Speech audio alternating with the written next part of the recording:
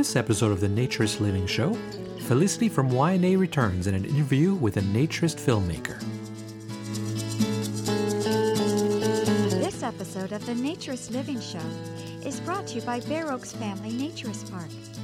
At Bear Oaks, we offer traditional naturist values in a modern setting. Free your body, free your mind.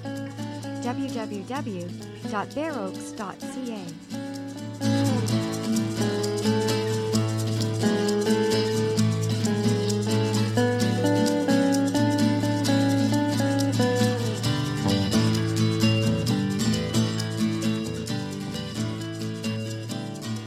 Welcome, dear listener, to this latest episode of the Naturist Living Show. My name is Stéphane Deschênes.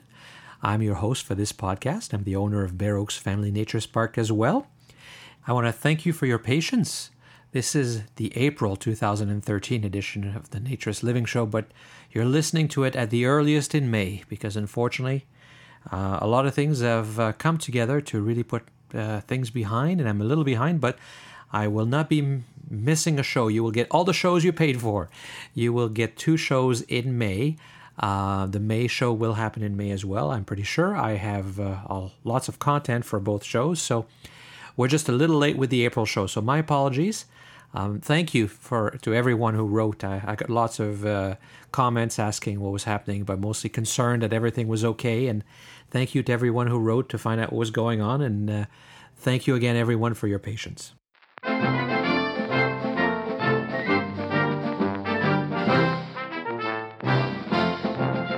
So on this show, we're going to have Felicity coming back, and I really hope she is a regular contributor. She's going to talk about some of the YNA events and share her opinion about clothing at naturist or nudist events and update us a little bit on Lighthouse Beach. And a little bit later, we're going to be doing an interview with a naturist filmmaker, Thomas Lundy. Before we go too far, though, I want to thank Stephen. Stephen, because he contacted me and he suggested that the Naturist Living Show should be on YouTube. And of course, it doesn't have a video portion. It only has an audio portion. But as he said, it's good to be on YouTube because a lot of people use YouTube and it's a search engine for some. So unfortunately, I didn't have time to create the YouTube channel and convert all of the audio MP3 files into video files. But when he heard I couldn't do it, he volunteered, and he has now completed the task of converting all of the MP3 files into video files, and they're all on the YouTube channel. So thank you, Stephen, for all that work. And if anyone is interested, I will put a link in the show notes so that you can go and see that YouTube channel.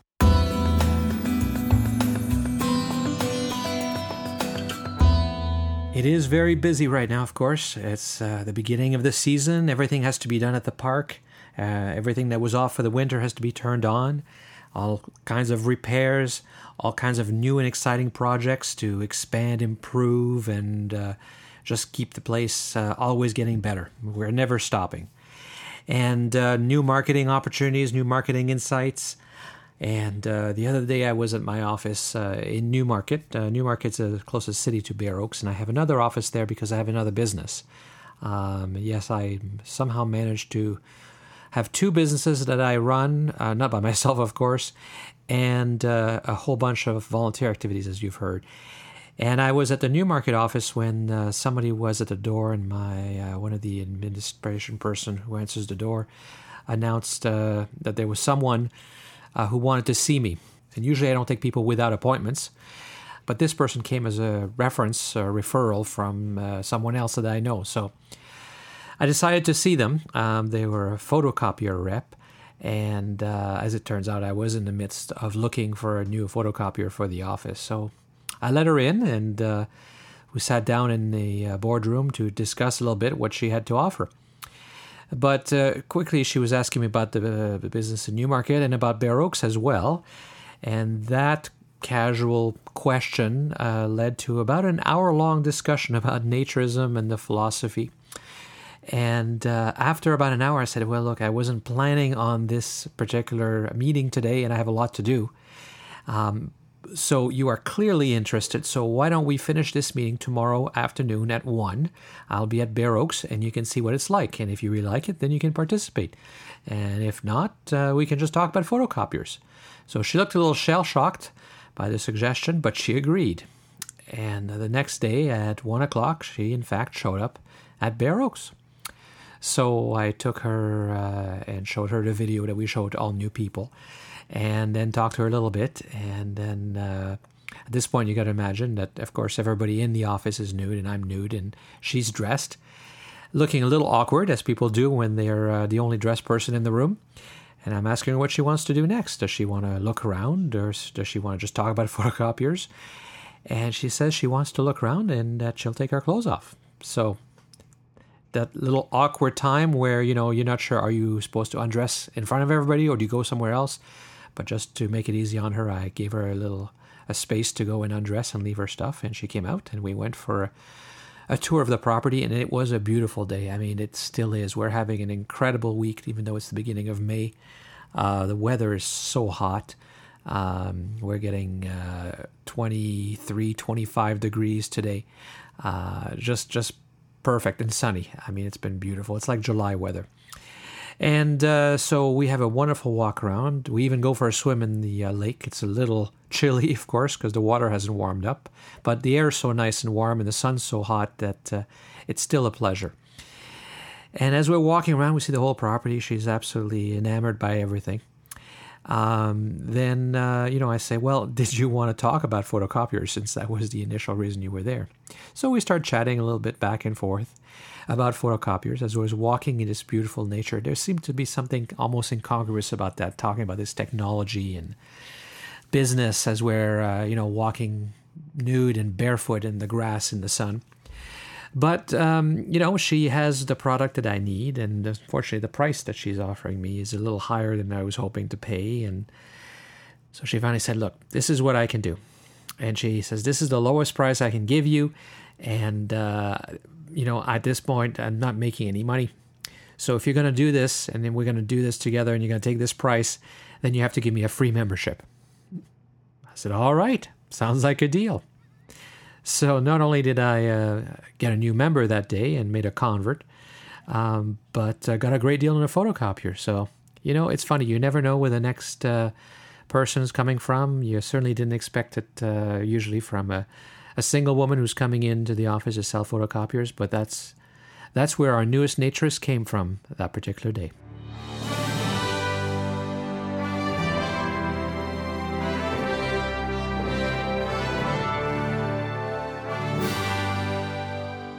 So it was great to have Felicity in the last show. She has provided us with another segment for this episode. So without any further ado. Hi everyone, this is Felicity of Young Naturist America. I'm back for my second segment on the Bear Oaks podcast. So we are super excited in New York because it's finally getting nicer outside and getting warm. A lot of clubs are opening up for the season now. As far as events, we have a gathering scheduled at Sunnyrast in Pennsylvania, May 17th to 19th, which is our opening weekend. There's going to be volleyball games, hiking, swimming, yoga class, and lots of activities, so this will be a fun time. Sunnyrast has a young adult rate for age 18 to 35, plus all rates are 50% off that weekend. So this is a really affordable mini vacation. And then, just after Sunnyrast is the famous naked painting party on May 23rd in New York City. And if you've never heard of it, this is a body painting party where everyone gets naked in a bar and just paints each other. It's produced by a company called Social Exposure Media. And there are usually a couple of professional artists there, but mostly it's everybody just covering each other in paint. We've done this a couple of times, and it's such a blast, so much fun, and it's huge. Hundreds of people attend this, mostly a young crowd, and it's 21 and up. And we, YNA, are sponsoring this event with NR East. And there's always a theme for the party, and this one, it's Mayan Riviera, because Social Exposure is planning their first destination naked painting party for August this year, at a high-end nudist resort in Mexico called Hidden Beach. I've never been to Hidden Beach, but if you need a reason to go to Mexico this year, I think this is a great reason to go. Now I'm going to mention our trip to Bear Oaks again in August for the Canadian Naturist Festival because our registration is up and we need people to get bus tickets now if our YNA bus is going to happen. This bus will go from New York City to Bear Oaks, making stops in New Jersey and upstate New York. So if you plan to take this bus, please sign up now. You can visit the ticket page or see more details at bearoaksyna.eventbrite.com. And Stefan has put that link in the notes. I also just wanted to talk about a topic that I discussed recently on my blog. The topic is what clothing is appropriate or inappropriate at nudist clubs. A lot of clubs have lingerie parties at night, but I bring this up because I saw a lot of lingerie on the Bare Necessities nude cruise back in February. And it wasn't just at night or at the party scene. So I started thinking, should clubs restrict the kind of clothing people can wear, either at parties or even when it gets cold? And my article was kind of inconclusive, but I gave it some more thought, and my stance is now against lingerie, basically for two reasons. The first one is because putting on lingerie, or really any clothing, takes away from some of the best things about naturism, such as equality. When everyone is naked, everyone is equal, and clothing changes that. The second thing is that people essentially practice naturism to be naked. There are already plenty of lingerie parties in the world and places to wear swimsuits, so I think we should preserve this basic idea of being a naturist or a nudist. So that's my opinion, and if you want to read the discussion or share your thoughts, you can visit our website at nudistnaturistamerica.org, and the article is still on our homepage on the right side. It's called What is Inappropriate Nudist Clothing? And one last note. On the last podcast, I was talking about Lighthouse Beach on Fire Island. That's the big nude beach in New York that was recently closed for nude use. And since then, NAC, the Naturist Action Committee, has issued an action alert for Lighthouse Beach. They are asking people to write letters or emails to the superintendent of Fire Island National Seashore about why they should reopen the clothing optional section. So go to naturistaction.org and see their action alert section for instructions, and then start writing letters or emails. We don't need to lose this beautiful nude beach we've had for decades. So that's it for this month. For more YNA stuff, you know where to find me. Thanks for listening, and hope to see you next month. Bye. Thank you for that, Felicity. And because it's a little bit after you recorded the show, I know that unfortunately the bus has been canceled. They just didn't have enough people who were committing far enough ahead of time for them to take the risk on having to pay for a full bus. And if they didn't cancel, they would have been on the hook if things didn't work out for the cost of the bus. But they are planning on still doing the trip. They're coming, and they're going to organize carpools. So hopefully we'll still get a good group of people coming and joining us for the festival at Bear Oaks. So if you're still interested in coming, you're definitely welcome to go. But I know from organizing trips like this, people are often a little leery about committing that far ahead of time. And in fact, that was an issue with the trip to France. The trip is on, and it's definitely happening. We have, I believe, 32 people going. I thought we would sell out to 50, but 32 is a great number, and we're definitely going.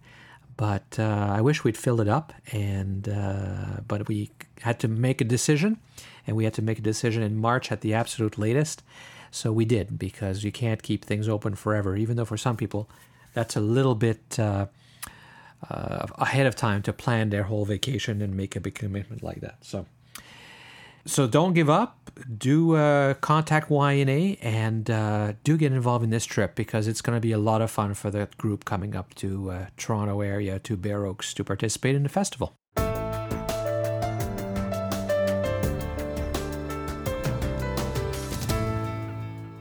In 1953, the INF was founded. The International Naturist Federation was founded in France at Montalivet. And so this year is the 60th anniversary of the INF, and there's going to be a celebration. So the INF Big Petanque Tournament is happening September 13th, 14th, 12th, 13th, 14th, 15th, that weekend. And then the weekend after, 20th through 22nd, will be the INF celebration, and it's happening at Montalivet, which is, of course, the place where was the birthplace. So if you're interested, again, in going to Montalivet, there's some really good deals. September is much better pricing because it's after kids go back to school, and it's a lot quieter. Usually there's better prices on airfare as well. But I was there in September of last year, of 2012, and the weather was fantastic in September. It was hot and beautiful, and the ocean was warm. So if you want to go to Montalivet, if you want to go to France, that's a great opportunity. Come and join us for the 60th anniversary celebration of the INF. It is not certainly limited to just special people or anything like that, or people who are invited. Anyone is welcome to join and participate. So if you want more information, you can go to the INF website, and I'll put a link in the show notes about that too. It's inf-fne.org.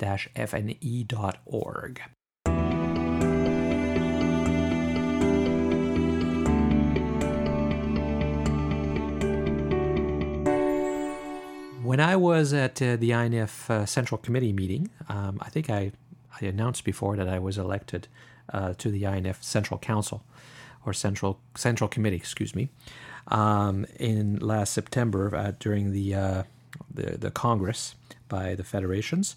So we have to meet. We certainly communicate regularly through the internet and through telephone and all the various ways we can communicate. So we're always working, but it's always easier to get things done as a group when you have to discuss things, when you can get together face-to-face and across a table and really discuss and debate things, particularly when there's multiple languages involved. And so twice a year at least we get together, and we have a pretty long agenda because we don't get together very often. And the first one for me was in March. And when I was in March, it was in Belgium that the Central Committee met this particular time. I had some time afterwards. I flew in through Amsterdam, and I was flying back through Amsterdam as well. And so I had an opportunity to meet up with an old friend, Thomas Lundy. Used to live in Canada and was very involved in naturism and the movement and youth. He was the first person to start a club in a university, a recognized club in a university that had organized swims. And he studied to be a filmmaker, wants to be a filmmaker. I guess he is a filmmaker in lots of ways. I mean, I call him a naturist filmmaker, even though he hasn't had a lot of big commercial successes, unlike some of the other people we've talked to in the past. But he's been at it for so long, and he has so much passion for it, that I think it's a pretty fair label to give him, a pretty fair title to have in this particular point. So I sat down with Thomas, and that gave us an opportunity to chat a little bit about naturism and his life and career so far, and movie making. You're an aspiring filmmaker, or would you say you are a filmmaker? Well, I've made films, and they've been at film festivals, and they're on IMDb, which is the for anyone interested in film, it's the Internet Movie Database, containing all titles you can ever imagine for film. So all my 3 films are on that database. If you look at under my name, Thomas Lundy. So you've done movies commercially. That makes you a filmmaker. I guess you're not a famous filmmaker yet. Hopefully one day. And you've done a couple, or at least one finished film that has a real naturist theme called Nude Not. Yeah, that's what I consider my first professional film. Although I made amateur films before that, because I was actually sold that film to television in France called Canal Plus, which is the biggest broadcaster in Europe, based in Paris. So they actually bought my film, and that was a 6-minute black and white film that I shot in Toronto, in Cabbagetown, in February 2000, and in black and white 16mm film with 3 actresses and myself. And it ran at film festivals for 6 years after that. It's actually a great story, and we'll put a link to it so the listeners can go and watch it themselves. But there's a very much a lot of room for interpretation about the meaning behind it. Do you want to tell us what you meant behind it?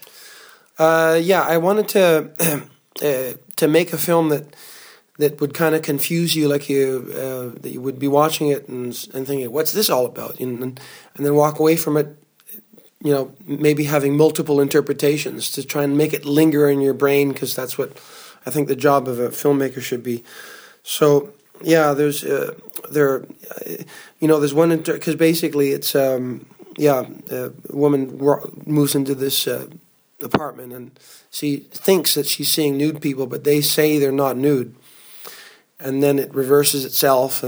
But it's in one way, from a naturist point of view, you could look at it and say what the film is saying is that the nudity itself should be unremarkable, not worthy of comment. So it should just be so normal that, why are you even mentioning it, that kind of thing, because that's what one of the characters does in the movie, says, why are you nude? And they say, what are you talking about? And to try and drill that into the brain because there's still so many people out there who just make such a big song and dance of nudity, like it's such a big deal, when it's not. It's not that big of a deal. I mean, they should be making a bigger deal out of graphic violence, if anything.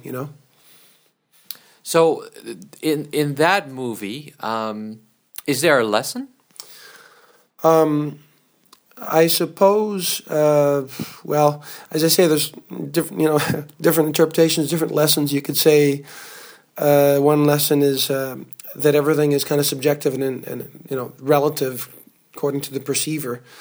So that's another thing also in the film. So having different opinions and. Because I love the idea of democracy as well, and pluralism of thought, and even people sitting down at a table who don't agree with each other in a civil way, having a conversation and just exploring all the different sides, So that's one thing. But I suppose, another thing is, just kind of showing nudity, trying to suggest it as something that could be normal. And what was the inspiration for it? I knew that I wanted to make a film because at that time I was just graduating from the University of Toronto. I got a bachelor in education, and I was a member of different clubs, including the Hart House Film Board club. And I knew they rented out cameras, and I love the idea of renting out not a video camera but a film camera, an actual film camera. They didn't have 35 millimeter, but they had 16 millimeter. And so I knew I wanted to make a film, and I'd made films before that, but I really wanted to try and make a proper film that would actually be seen at film festivals, and if I could sell it, that'd be great, which I did. But the actual inspiration of it, funnily enough, subconsciously, probably it was naturism, because at that time I had started the first accredited club at a campus club at any tertiary university or university college in Canada, which was the University of Toronto Naturists. 1998, I officially registered it. And I ran that 2 years until I left from Vancouver in 2000. Then it carried on for another 2 years, and that just kind of died. But so subconsciously, probably the naturism was the thing that inspired it. But consciously, the film that inspired it was I'd just seen Stanley Kubrick's last film, The Eyes Wide Shut, which was, again, about that kind of, not everything you see is like there's more to what you see kind of thing. And there's always something underneath. And because I wrote that script for that film, I think it was October 1999, and I just seen Eyes Wide Shut when it came out. I think it was in July 1999.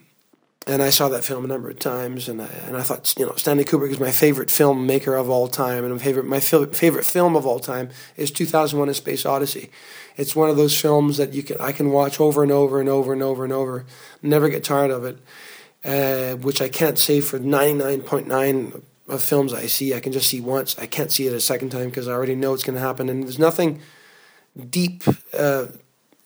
Because I want to try and make a film that contains some elements that are deeper than what you just see. So it's not just beautifully shot and well acted or directed or written, but something deeper that makes you want to go back to it again, maybe a year later, maybe 2 years later, or whatever.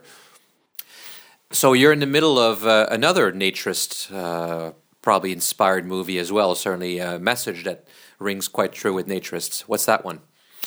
Naked Conversations with Nude Women. That was the film that I started. That I came up with that idea in November 2007, and I'd been volunteering at a documentary film festival in Amsterdam, which is, not many people may know this, but it's the biggest documentary film festival in the world. It's called the IDFA, International Documentary Film Festival Amsterdam. And the second most important, biggest one is in Toronto. It's called Hot Docs. It's a very prestigious documentary festival. It's the documentary festival for North America, and Amsterdam is the documentary festival in Europe. And then there's another one in Switzerland. But anyway, I came up with that film idea that I would film women naked, having conversations. That was the starting point. But then I thought, well, it can't just be nude women. I didn't want it. I was very worried in the beginning because when I came with the idea in November 2007, but I only actually started filming more than a year later because I was very nervous that I didn't want it to make it look like just these nude women and that's it. I didn't want it to look cheap or kind of cliche. So I had to kind of wrap around some kind of deep depth to it. So then I was thinking about it for months, and then finally I stumbled upon a very famous zoologist called Desmond Morris, who wrote a famous book called The Naked Ape in 1967, I think. It's a bestseller. And since then he's written many books. And then he had just come out in 2008 with Naked Man, it's called, because he'd written a book called Naked Woman, and then 2008 came out with a book called Naked Man. So I bought that, read it, and again, another fascinating book exploring human behavior and the body and the messages that the body sends out and so on, and the genders and everything. And then at one point in the book, I think early on in the book, he mentions that with technology now, the roles, especially in modern westernized, technologically advanced countries, the gender roles are changing enormously, especially with science and nanoscience. And he argues that it's just a matter of time with nanotechnology that women will be able to reproduce without sperm. So they will totally not need men whatsoever. No sperm necessary, just stem cell technology. And literally getting cells out of their bodies and then reproducing them, and then making their own babies. And they could even choose to make females only if they wanted to. So then he was toying with the idea that there would be a planet of women, basically, that men would just gradually vanish. So I thought that was a fascinating concept. So I thought that was one of the questions I started writing questions that I would ask to the women. That was one of the questions of, what do you think of this concept of women reproducing themselves and stem cell technology? And then started looking into goddess art. And then if you Google goddess art, you find plenty of artwork of the goddess idea, the goddess concept of the woman being fertile, procreating, and that's the whole reason humans exist, is because of sex, is because they and women are the ones giving birth to men and women, so they're creating the planet. They're the guarantors of the human species, if you will, because without them there's no life. So that I found fascinating. And then there's plenty of artifacts going back thousands of years to the most ancient, even in prehistoric days, of, for example, having paintings on walls or little sculptures of fat women that, which means, fat women meaning pregnant women, meaning fertility. So that was another concept. So I put that into the film.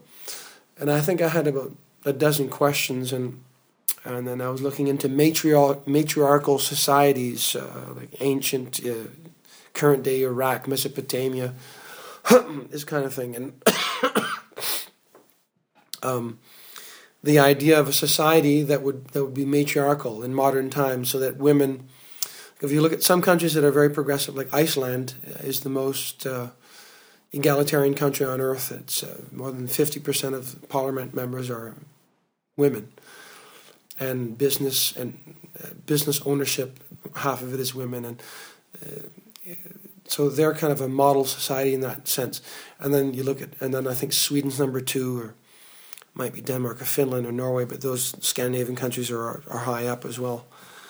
I think Canada was number 17, if I remember correctly, or not so sure, but of 193 countries, at least in 193 member states in the United Nations. But so then I started. I was reading all these books, and it was getting quite academic. And then I thought, okay, I just have to start this project. So then I had to, how do I find these women? So some women I knew, and then a lot of it was word of mouth. But I also wrote articles about this film that I was going to make, and I sent out press releases to every single naturist magazine on earth that I could find. And I think there were about 20 magazines, and I think all of them published it with photos and my contact details. And I even made a demo, I think about a 1-minute film, just showing what the film would look like, so that the women who were not sure about it or were curious, could just look at the demo and see and get an idea. But funnily enough, not many, because it was even published in the Canadian magazine, the FCN magazine, Federation Canadian Naturist Going Natural, and the French version as well, Au Naturel. And no women from Canada contacted me. Mind you, I did go to Canada. I had filmed some women, but they weren't naturists or nudists. They were just through my sister, friends of my sisters. But and then I think every naturist magazine published it except the Catalan one. They never bothered to reply. I tried to get in touch with them a dozen times. If the Catalans are listening, you made me very, very frustrated. And if I could only, one thing I could say is, if you receive an email or a phone call, answer it. I can't stand non-replies. I cannot stand non-replies. But anyway, so then I ultimately came up with 22 women that I filmed.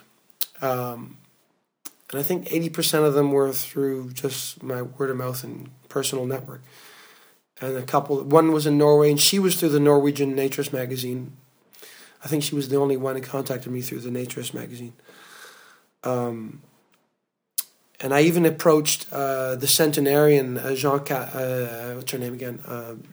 Christiane Lecoq. Mm-hmm. And I spoke to her on the telephone a few times, wrote her a letter, she answered me. I really wanted to have her in the film because it would be so wonderful. Because I wanted to avoid a situation where I didn't want people to think or to accuse it and say, oh, it's just these nude women, and it's just for perverts who want to look at nude women. And to counteract that potential accusation, that's one of the reasons I wanted to have a centenarian in there, and especially this woman who was the wife of the founder of the French Naturist Federation, and the magazine as well. Mm-hmm. What is it called? Au Soleil or La Vie au Soleil? La Vie au Soleil, right? But unfortunately, she declined. I really pushed hard, but she was kind enough to write me a long letter and to take to actually speak to her on the telephone twice. That didn't work. But however, I did get a woman with dual breast cancer, so both breasts had been removed because of cancer, and she was in her 40s, I think, late 40s. So she's in the film, and she talks about what it's like. I mean, the thing is, I filmed 22 women, and I had, at the end of the day, and this is this went on a number of years, because I had to find these women, and I had to go to these countries. I had to go to 7 different countries to find these women, because it was so difficult to find these women. Because not only am I asking the woman to be nude on camera, but I wanted to real women with real names. That was important, and then they had to have They had to be intelligent, because they had to have opinions about this kind of these ideas that not everyone thinks about all the time, kind of like matriarchal society and a future without men, and science and technology and egalitarianism, and all, so basically thinking women,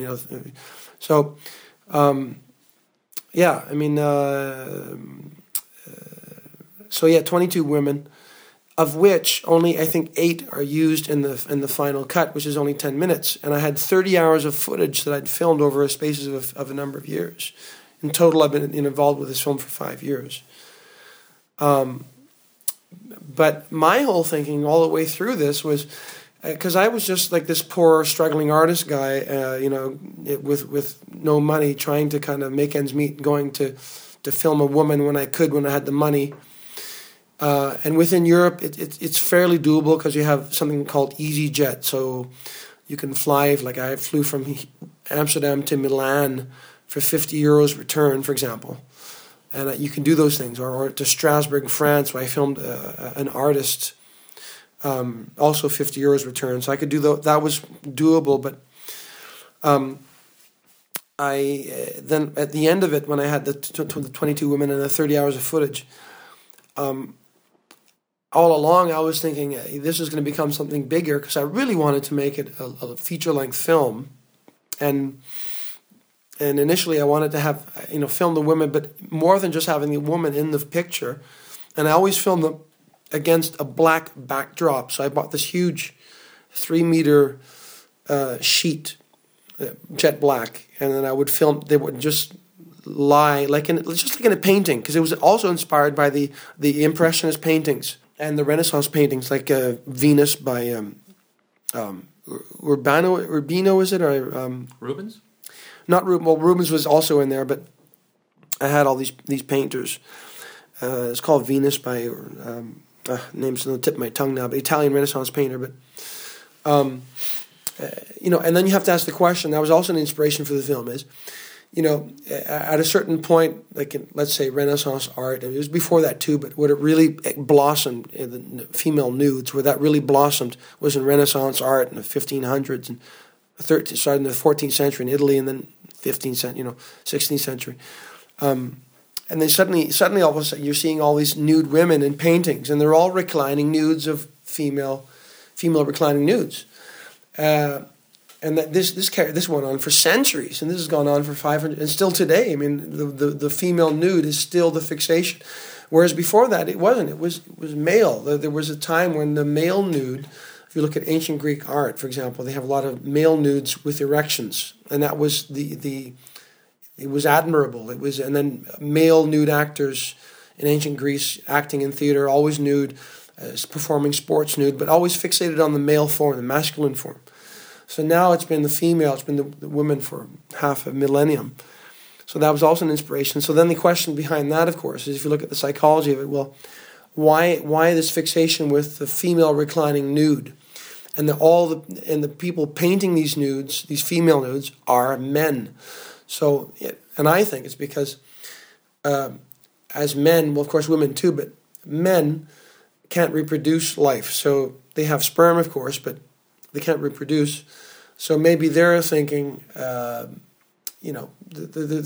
Oedipus complex and this kind of thing, And like my sister used to always say when she went on dates, she used to check out how her potential male partner would treat her mother, because that was always an indication of how a man treats his mother. Ultimately, he'll be treating his female, if he's a heterosexual, female partner, maybe the same way, or at least there'll be similarities. But so that whole theory came into it.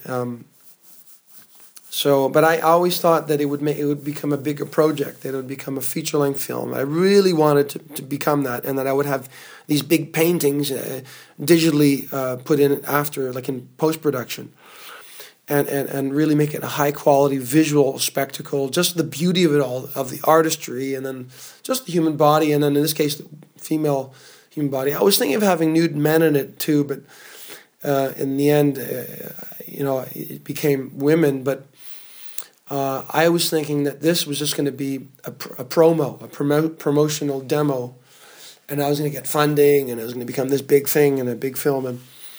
But it is incredibly difficult, and especially nowadays, there's nothing but cuts and cuts and cuts and cuts. To now in Holland, where I live in Amsterdam, Holland, they've had severe cultural cuts to funding, including the arts, which includes films.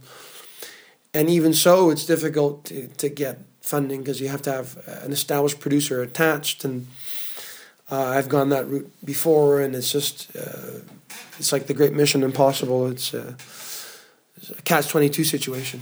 So, I mean, it does seem like it's a preview of what's to come. You said you haven't used most of the footage and the women you've shot, and you want to do something bigger, but it sounds like you've given up and it will never get really finished the way you wanted it. Well, right now I'm kind of at a standstill. I'm not sure what to do with it because the last thing that happened to it was it showed at a film festival in Estonia in 2012, in July 2012. And funnily enough, I'd been to that. My last film had shown at that same film festival in Estonia in 2004. But I didn't go to it because it's just a very tiny film festival, and nothing really happened with it. So, and then it got published at a film festival here in Amsterdam, the documentary festival, but without actually getting screened. So it got very little attention. Meanwhile, it's had 100,000 views on Vimeo. And if you just Google it, you put down naked conversations with nude women, it's on the first 10 pages of results. And at the top is on Vimeo, so you can watch on Vimeo. It was on YouTube for I think a month or two. And YouTube, and this is the funny part, YouTube took it down after a month or two. And in that space of time, it had 15,000 views. And I looked at the demographics before it had been pulled down by YouTube, stating that it was pornographic, which it isn't, which is very, very, very frustrating because I've seen so many different variations of nudity on YouTube that they just leave it on there, or even violence that they'd have no problem with. But my film was definitely not pornographic. But they took it off. But just before they took it off, I checked the demographics. I wanted to see who was viewing it. And in the top 10 countries, they were all Asian and African countries. The top country was, I think, Afghanistan, Iraq, and then Namibia, India, countries like that.